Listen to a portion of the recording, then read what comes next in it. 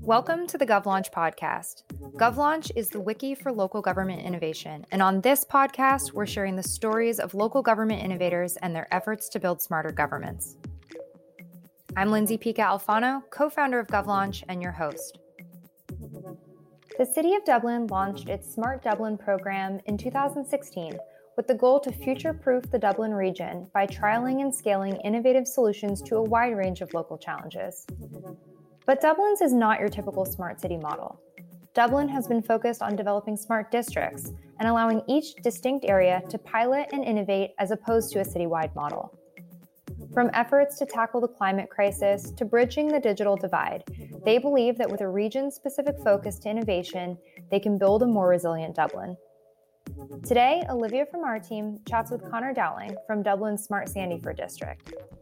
I'll pass it over to Olivia and Connor now to talk more about the great work underway in Dublin.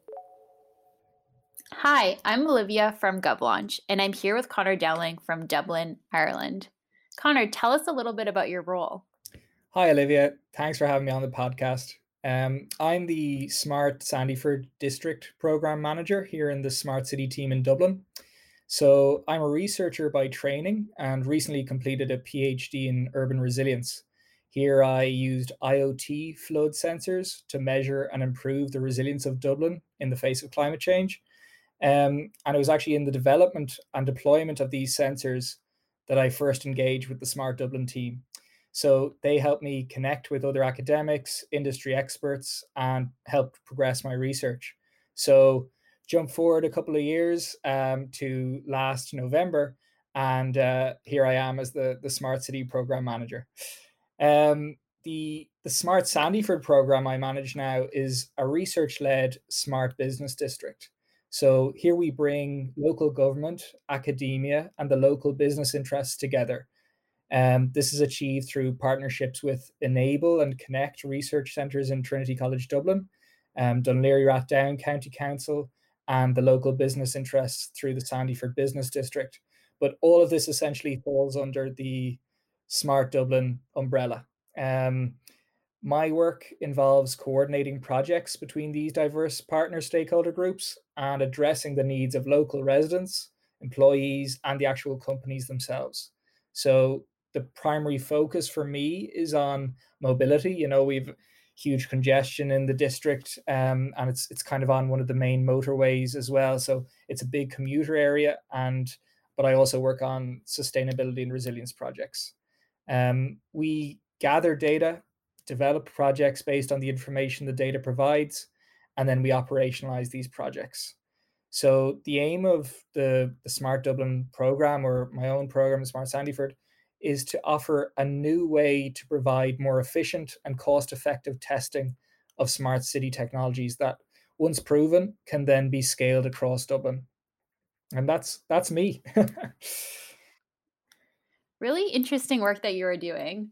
And we'll definitely unpack the smart city district-based approach you mentioned a little further on today. But before we delve into that, just generally, how are things going within the city of Dublin today?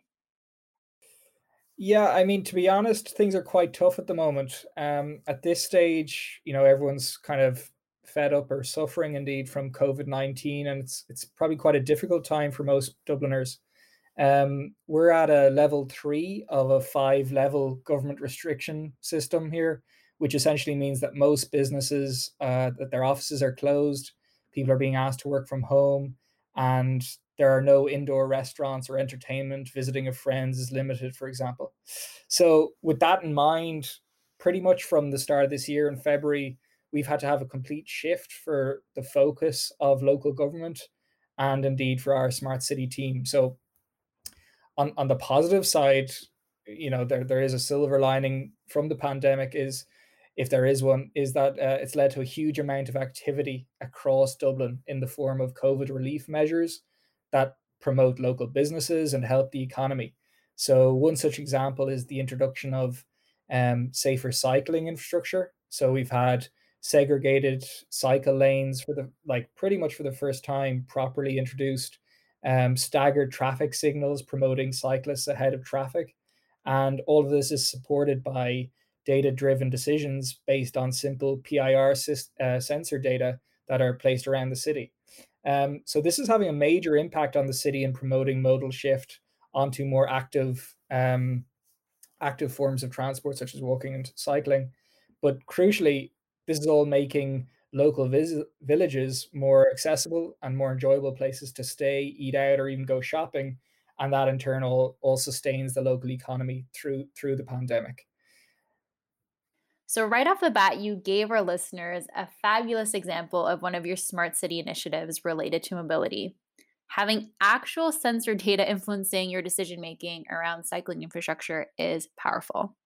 Just thinking about how contentious rolling this type of infrastructure can be at times, it's helpful to note that you are using simple and smart technology to actually plan these out. Can you speak more about the sensor data and how is this helping shift car usage to bike usage?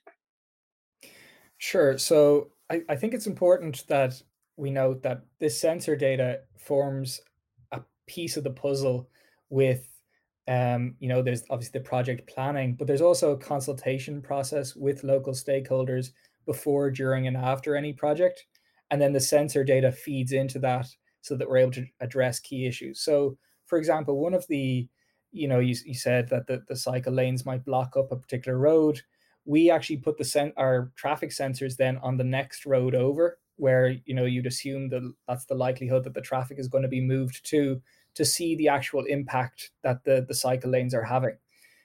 What we've seen is that the traffic has not increased overall on the surrounding roads, and actually traffic has decreased all around the areas where these cycle lanes have been introduced, as we've seen the shift to cycling or walking. It's a long-term trial. Most of these things are done over a 6-month period.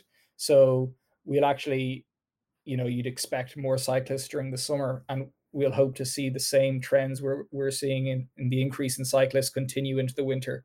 But that remains to be seen. But it is a matter of monitoring that data and seeing what the exact impact is, so that when people have those concerns, you can say, well, look, here's the hard and fast truth of things. And that usually is probably the best way to deal with that. Your comments around people and human feedback being integral to your process is key. Smart city does not mean void of humans. As evidenced by what you've shared with us already, your team and Dublin overall are certainly making waves in the smart city realm. How did Dublin start its journey in the integration of digital infrastructure, and can you touch on the start of this journey with us? Well, that's nice to hear that we're making waves, but we probably started quite small, really. We focused on first discovering what the challenges are for local government, and then looking at what market solutions were available to address those challenges. So this allowed us to be pretty flexible in that it was kept relatively small at that initial stage, and we were able to react to the needs of stakeholders as they arrived to the program. And then we were able to, of course, pivot to new projects as they came up. So that quickly gave us a few early successes and helped build up the Smart Dublin brand, if you will, and that generated new projects all by itself. So that was hugely helpful. I mentioned at the start, we adopted this smart districts approach. So that helped us focus on innovation in particular areas in the city and to address the specific needs of the area. Because I think sometimes when you hear of these citywide programs, individual citizens might not be aware of where it's happening if they don't see it on their doorstep. So by having certain areas where people know things are happening, they're actually able to see it in the daylight, which really helps.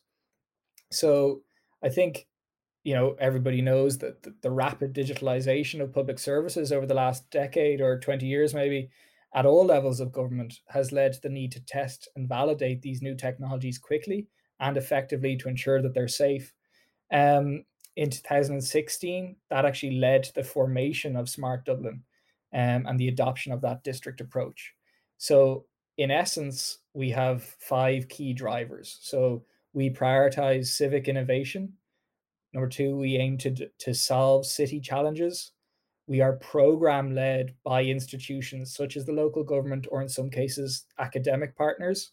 And then 4, we prioritize improving local districts. And that's really important, that there's real impact for the areas that these solutions are being tested. And then number 5, critically, and further to the point about the consultation process, we engage with local citizens throughout that engagement. So before, during, and after, we're getting feedback and ensuring people are up to date, rather than just an initial consultation and then they never hear of a project or a report that gets left on a shelf. So really, the smart districts approach was designed based on a triple helix model, which is basically, we emphasize the need to combine the knowledge and experience of the different stakeholder partners, so industry, academia, and government, to all successfully develop, trial, and deploy smart technologies. Recently, though, we've actually emphasized that this could be considered a quadruple helix, so to emphasize that inclusion of the citizen as well. Um, in Dublin, we have a few different districts, and while each of the districts are directly supported by third level institutions and local government, my own district, Smart Sandyford, is the first one to actively engage with the industry as a partner. So they are actively involved in every single project we do. They're not just brought in on particular projects as they arise. The local companies are consulted as a task force at least monthly, and then on the particular projects that the individuals are working with us on. So that's really how we're engaging and bringing all the different partner groups together as we go. Dublin has been on the cutting edge of leveraging data to support its smart city initiatives, which brings up questions around privacy and data. You mentioned business partnerships that you've engaged with, and that certainly brings those questions top of mind. How does this play into your work, and how has Dublin addressed these concerns more generally? Okay, so one of our core aims for any of our projects is to work with partners in industry to make data available to our citizens. For Smart Dublin, privacy, data sovereignty, and data security are core elements of our approach. The attention in the first instance is to open up governance through participatory processes, and secondly, to ensure that the smart city or Smart Dublin serves its citizens in the way the citizens would want to be served. Rather than the other way around. We're not coming up with smart technology for the government, but rather seeking out what exactly the local citizens are interested in, what their needs are. Um, in terms of our own output, then we have an online data platform called DubLinked, where we publish almost all of our data as much as possible. Anything that isn't, where we can't have for security or privacy reasons with a local company, we can't share. That's the only reason we wouldn't share our data. So everything is made public. We scrub and anonymize the data in line with GDPR and make it available to the public. So for maybe people who are outside of Europe, GDPR is General Data Protection Regulation, and it's an EU-wide regulation ensuring personal privacy and protection for the individual in terms of their data. Each of our projects has a strict checklist to ensure that data is gathered and stored by us and our partners in compliance with GDPR at a bare minimum. But beyond making that data available, we actually try to go a step further and summarize the data and turn it into information so it's easy for people to understand and see what we're doing and what's happening in their city. For example, Dublin consists of 4 local authorities, and we all 4 work with MasterCard to produce the quarterly Dublin Economic City Monitor, which is basically a report on the economics of the city, and that's overseen by Jamie Cudden. The monitor is a report on the economic performance of the city and highlights spending trends using MasterCard data, as well as other inputs from everything from housing to savings to local government taxes and that kind of thing. So a key objective of the monitor is to develop and publish new data series each quarter to increase our understanding of the performance of Dublin. And it includes spending analysis to deliver unique insights for the consumers and tourism spend, but it also gives timely insights on factors such as retail and housing, as I mentioned. I think it's important to note that over the last few months, we've seen a massive impact of COVID from this. and a real shift away from spending in shops in person towards online spending as people are spending more time at home. So that's interesting as a trend that probably we were seeing up to 30% of the spend in Ireland was on online sales, but that's increased now over the last couple of months with people working from home. And basically, these kinds of projects where we're working with multinationals or indeed smaller companies to gather and manage data and then publish it are really important for business promotion in the city. And just as a side benefit, not necessarily of this project, but MasterCard recently announced a further 1,500 jobs in Sandyford. So hopefully that kind of relationship continues to be mutually beneficial. The example you just shared regarding your partnership with the private sector can only truly be successful when you garner public trust. How did Dublin initially roll out and promote the Smart Dublin program? And was this met with any initial resistance? So, with the creation of Smart Dublin and the adoption of that smart districts approach I mentioned, it was decided that each of our districts would have specific objectives to fit with the nature of the district itself. So, in Smart Sandyford, the district which I manage, that was the third district in Dublin. And by the end of the year, we're going to have 5 districts. So, each of those districts operates with specific business objectives.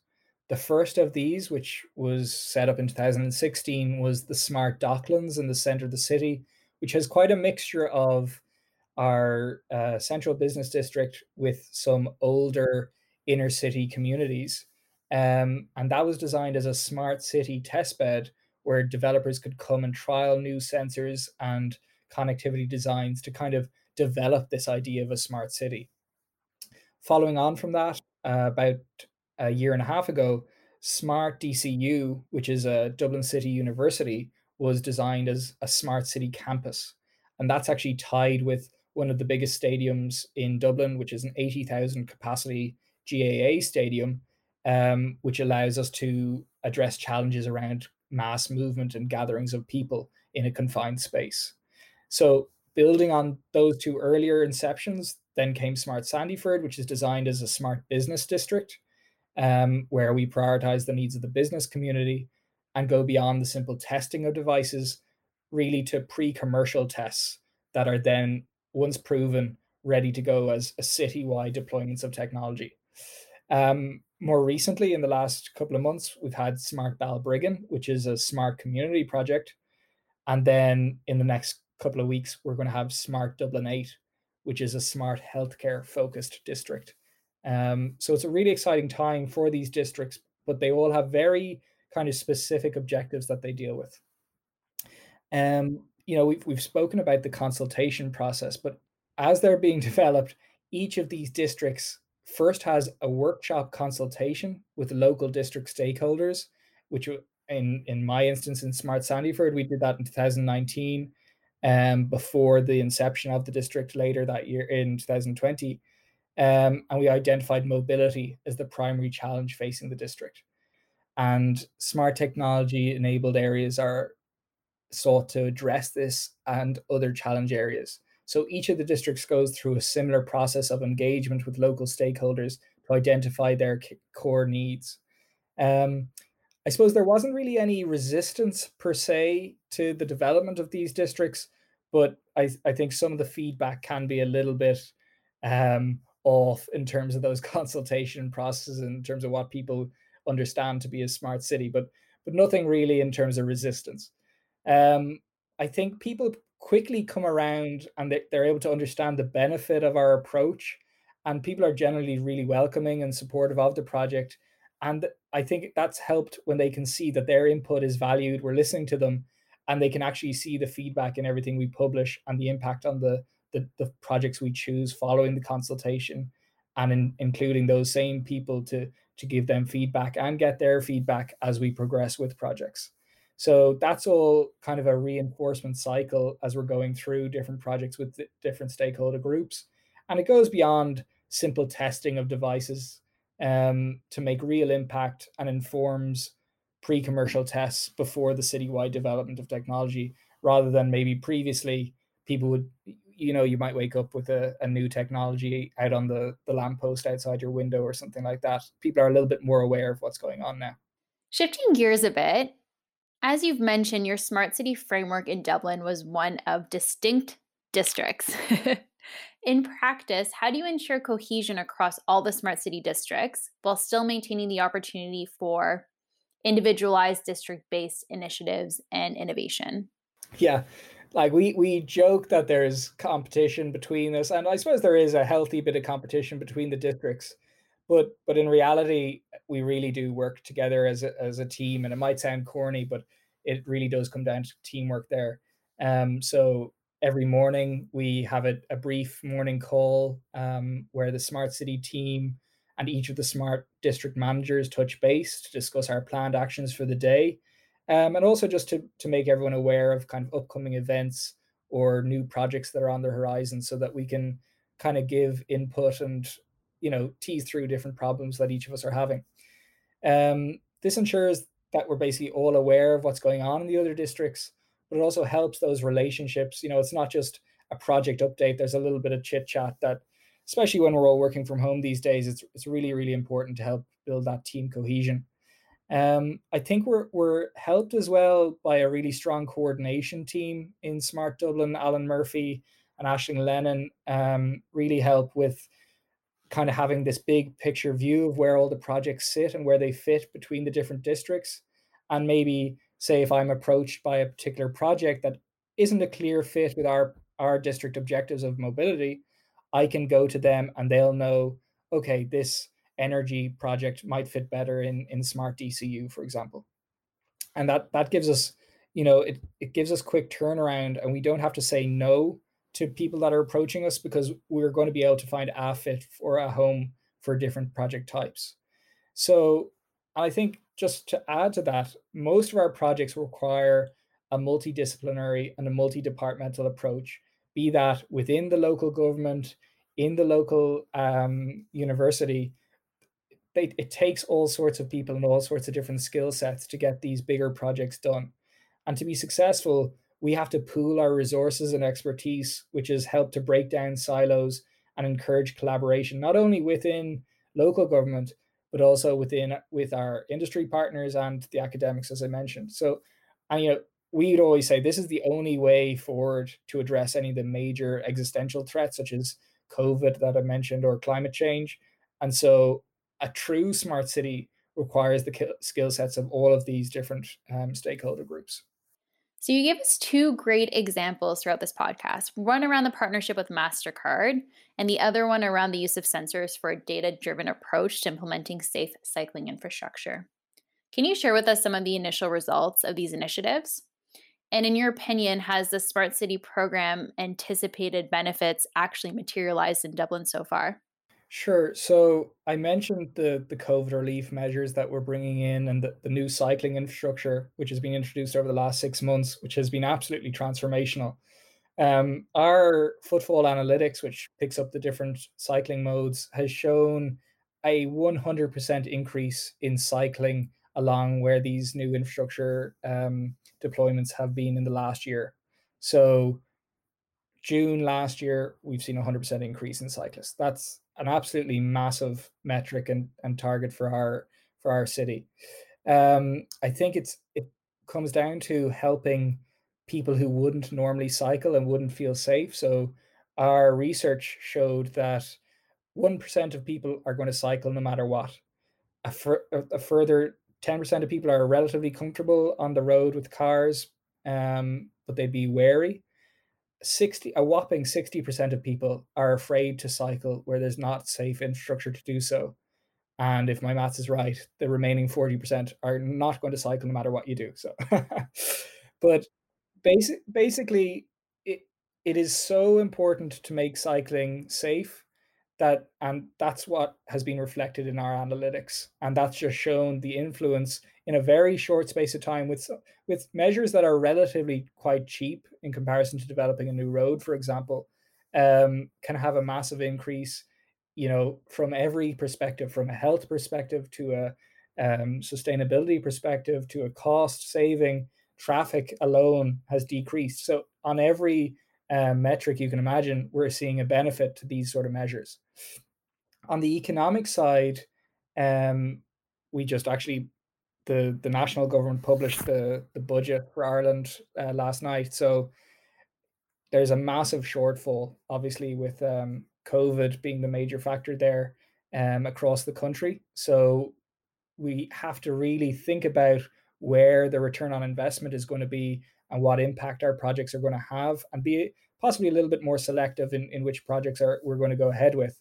And that's reflected in the economic monitor that I mentioned. We've seen the shift in people spending more on things to do with their home appliances, that kind of thing, and not so much on um, spending in cities. We're also seeing a shift in the type of housing that is being purchased or rentals being given up, and a move away from the city centre. So we're having this donut effect or hollowing out of the city centre, which is a major issue for a city like Dublin that's kind of tourism focused, and we cater a lot towards these big multinational corporations and their employees who are now not working and living in the city centre as much, and that's having a huge impact on our local businesses.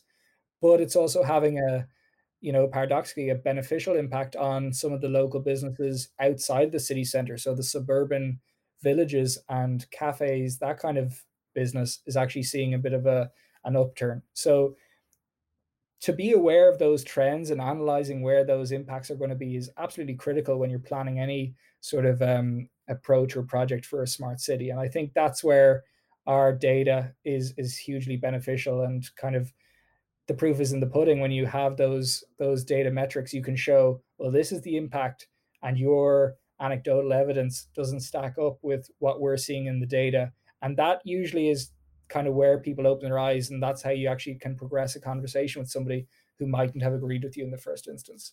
But overall, I think most people would agree that the smart city programs have been hugely beneficial to the local citizen, to the government, and to research as well. So overall, it's a really good news story, I think. Great. Thanks for sharing that. And it's a perfect segue to my next question for you. Is there any advice that you'd like to share with a local government looking to develop its first smart city strategy beyond adopting the district based approach you shared? Yeah, I would really push for the district approach. We've seen it in a couple of cities around the world and how it works, obviously tweaking for the local environment. But no matter what approach you're thinking of adapting, stakeholder buy-in is absolutely essential. And possibly some of our early projects, we didn't have buy-in from the gatekeeper or the champion in the local government or the researcher that we needed. But as we've learned from those earlier projects, we've seen the absolute importance of bringing people along the journey with you. Um, so that district process, for example, it's not good enough to just bring people in on individual projects as they arise. They really need to be aware of the long-term objectives and ongoing projects that you have. So stakeholders will come to a new partnership with their own distinct ideas based on their background and their experiences. But it's absolutely critical that you're able to bring all those experiences together to benefit from their knowledge, but build a common objective that everyone can agree and then work towards together. We're pretty fortunate in Dublin.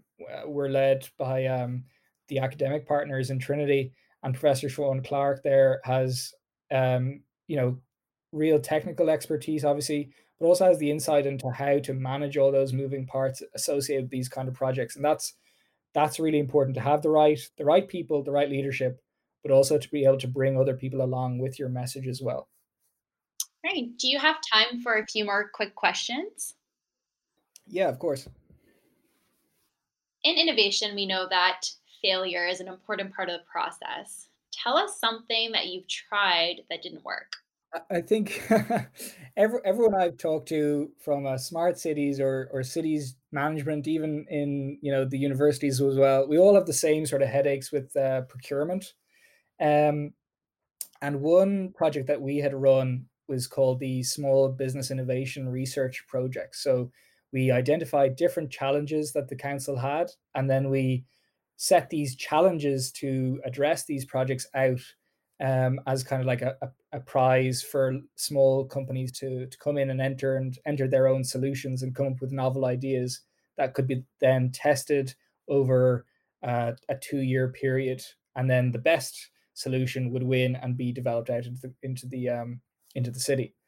What happened though was that because of our procurement legislation, we still had to go through the same tender process, and it wasn't necessarily the company that had gone through this small business innovation research and done all the work with the council that was then winning the tender at the end. You know, they could be undercut by a larger company who might have a similar product but is able to sell it at a cheaper price, for example. So our following round of small business innovation research, or SBIR, projects has a built-in preferred supplier arrangement, so that if you go through this 2-year process and develop the solution working with the local government, that you'll then be a preferred supplier, and you're not absolutely guaranteed, but you're more likely to be the supplier of the technology for the city. So I think that's a really good learning that we took from an earlier project that, you know, had some initially a good solid objective, but some unforeseen outputs that we then learned from and try to adapt and fix to improve the offering in the long term. What's something that excites you about the future of civic innovation in Dublin? Okay, I love anything to do with IoT and sensors. I think it's fascinating. I think it's going to change how we do almost everything, especially at a local government level. Um, but the competition at the moment between the different low power wide area network technologies, NB-IoT, Vodafone, LoRa, and Sigfox, is really driving innovation in Dublin at the moment.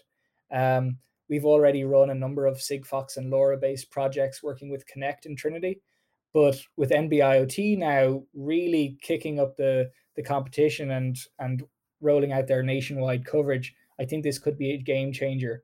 So in Sandyford, that's where Vodafone's HQ is in Dublin. We have a LoRa testbed with a local telco infrastructure provider, Cellnex, who are running a number of further trials with air quality, transport monitoring, emergency backup lighting, you name it. And we also have Sigfox there as well. So when you put all this together, this is opening up a huge amount of data, and we're seeing how these, they're all similar IoT for most people, but they all have the little niche place that they work on different projects. So we're actually able to compare and contrast them really well. And I think watching that competition develop is really, really exciting, and something that, you know, city operators could only have dreamt of before. In the month following its release, there were over 1 million downloads of our national government's led COVID tracker app in Ireland. So it's just a simple, relatively simple Bluetooth app that lets citizens know if they've come in close contact with somebody who has COVID, or if they come in contact with somebody who may have COVID. So it's allowing both the individual feel a little bit more safe, but it's also giving the government an awareness of where the key vectors are, where the concentration of COVID is, and it's allowing us to plan a little bit better where to deploy the resource at this time. So the rate of download of that app has been really high in comparison to other countries where it's voluntary. I think Japan has a good example. And certainly as a percentage of our total population, we'd have one of the higher uptakes of that app. So one of the companies that was involved in an app for the Irish-based app, Nearform, who are based here in Ireland, are now rolling out a similar app in New York. Mayor Cuomo, and Governor Cuomo rather, and New Jersey Governor Phil Murphy, are both getting these apps for their states. So I think that's a really interesting way to go. I don't think it gives all the answers, but in terms of doing something proactive, I think it's a really important technology for national and local government as well. From unpacking the unique district based approach to advancing smart city initiatives to sharing with us specific examples, ranging from cycling infrastructure and partnering with the private sector to acquire some interesting data, you've certainly given our audience a lot of helpful insights regarding smart cities. We're looking forward to hearing about more projects like this, and thank you so much for joining us today, Connor. Thanks a million, Olivia. With now 5 districts across the Greater Dublin area, including a local university, and each focusing on different areas of innovation, Smart Dublin is able to pilot and test various models and products in specific areas before full deployment citywide. I'd like to highlight Smart Dublin's leadership in communication and supporting the culture of innovation across local governments. They have been keen on transparency with public project boards and public updates on various pilots underway, really highlighting the need for better tools for information sharing, both across local governments and with the community. Thanks again to Connor Dowling for coming on to talk about his team in Dublin and their innovative work. I'm Lindsay Pica Alfano, and this podcast was produced by GovLaunch, the wiki for local government innovation. You can subscribe to hear more stories like this wherever you get your podcasts. If you're a local government innovator, we hope you'll help us on our mission to build the largest free resource for local governments globally. You can join to search and contribute to the wiki at govlaunch.com. Thanks for tuning in. We hope to see you next time on the GovLaunch podcast.